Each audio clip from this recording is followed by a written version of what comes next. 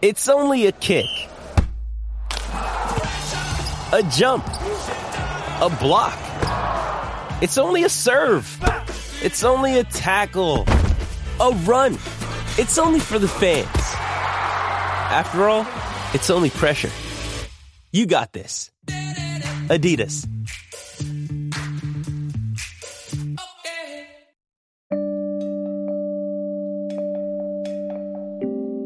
Hey there, welcome to The Tints. I'm your host, Scott Fellman, and it's time for another foray into the world of aquariums from a slightly different perspective. Now, we've been blessed to see a lot of hobbyists get into this whole botanical-style aquarium thing in the last few years. And maybe they were experienced hobbyists looking for a new challenge. Perhaps they were a bit bored with what they were doing and seeing. Maybe they were curious about the whole unique environmental and, aesthetic conditions that these aquariums offer. Regardless, for many years, the Blackwater Aquarium was relegated to a sort of sideshow existence, something that would just freak people out a bit. Something that, because of its unusual aesthetics, had a sort of dangerous, perhaps even mysterious feel, a mystique, and maybe even a bit of a stigma. Yeah, I think that the looks alone served to create the impression among hobbyists that this was a challenging, hard-to-manage stunt as opposed to a legitimate way to run an aquarium. There was a tremendous proliferation of the attitude that these types of aquariums were environmentally unstable, fraught with peril, and likely to kill fishes under all sorts of mysterious circumstances. And unfortunately, this mindset became more and more widespread on internet forums and groups. Misinformation was rampant. It was not all that uncommon only a few years ago to see some inquiry about the subject on a hobby forum met with responses from other hobbyists with warnings like, "You're dealing with a lot of bioload and soft acid water. That's really unstable. It's likely to create a pH crash. I wouldn't do it." Stuff like that. Scary warnings. Like so many things in the hobby, this advice and the cautions were metered out by well-meaning hobbyists who, with no first-hand experience, were simply regurgitating stuff they've heard for years and years from others.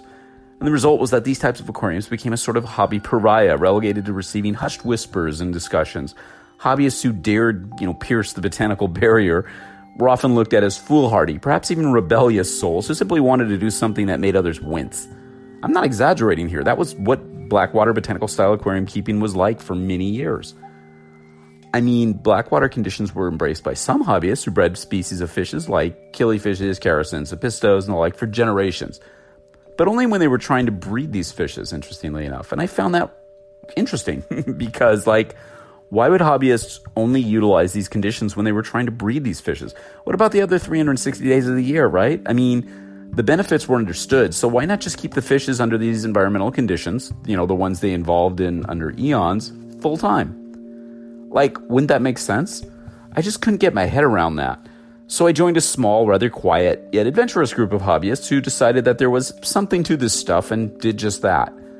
My world was filled with reef tanks and Blackwater aquariums filled with decomposing leaves and seed pods. And I never had a goddamn pH crash either. Oh, and I never once noticed in this little dialogue here or anywhere, I've never said I invented this stuff, because I didn't. No one did. No one created this idea or invented this process. Nature did. Nature. We're just getting around to figuring this shit out. Flash forward a couple of decades, and we're now in sort of a renaissance with this stuff. There's a tremendous interest in these types of aquariums from all sorts of hobbyists. Experiences are accumulating, best practices and techniques are emerging. We're really starting to get this stuff. One of the most interesting aspects of the botanical-style aquarium revolution, if you will, has been when fellow hobbyists approach me and tell me stuff like, "I don't understand why I waited so long to try this." And I had a couple of conversations with hobbyists in the past few weeks that might be a bit of a clue, or at least might serve as a cultural marker that can give us some insight. They were questions that echoed those which I received many times before in my days in the coral and the reef aquarium world. Stuff like, "Okay, trying to get my head around the implications of the GH and pH relationship in my tank. I can't seem to get my water down to, 5.7. Or, why isn't my tank as dark as the one you featured in the Facebook post? I mean, I have 30 catapelles in a 10-gallon tank, and my apistos, they just bred last night for the 4th time in 2 months, but, or stuff like, I can't seem to get the nitrate reading below 10 ppm. What gives? Or, how am I supposed to read the indicator on my phosphate test in the dark water?" Stuff like that. Stuff which, although important to understand, isn't likely to make or break things for most of us. Stuff which seems to be coming from a good place, or at least a place with good intentions, but a place that's grounded in numbers and rules and absolutes. Yeah, I've seen it before. Hobbyists chasing numbers and driving themselves absolutely fucking crazy in the process.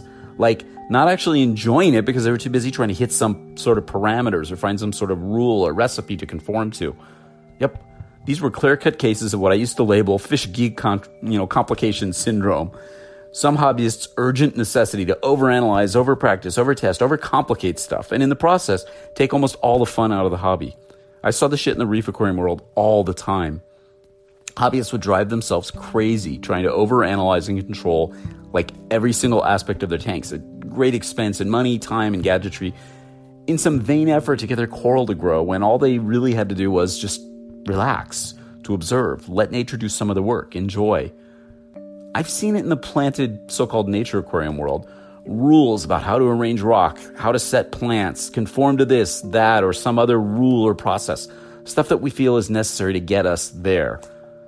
There is a philosophy in that world, however, yet it's been overtaken by these rules that people have created, and in my opinion, it's made it a lot more oppressive than fun lately.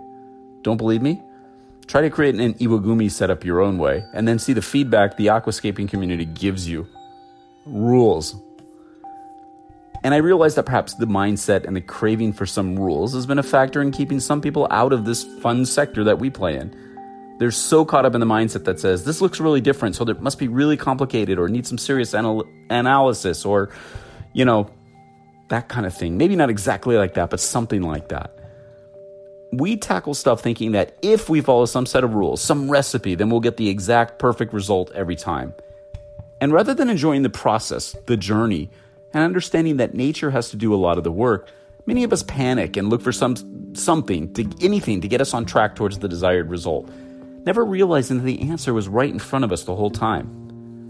A blackwater or botanical style aquarium does require some understanding, some technique, some observation.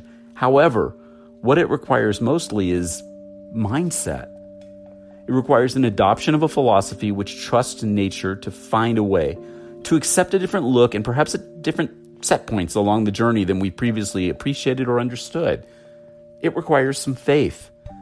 Faith that in nature, in her infinite wisdom garnered over eons and eons of creation, destruction, and evolution, she's got our backs. If we listen to her, if we learn what to look for, if we cede some of the work to her. That's really hard for some hobbyists to accept, I know. However, I think we have to. Sure, we need to learn about what we're doing, and there's nothing wrong with studying and analyzing, just not to the point where we dissect every aspect of the wonder and pleasure and fun out of the practice. Give yourself permission to have fun.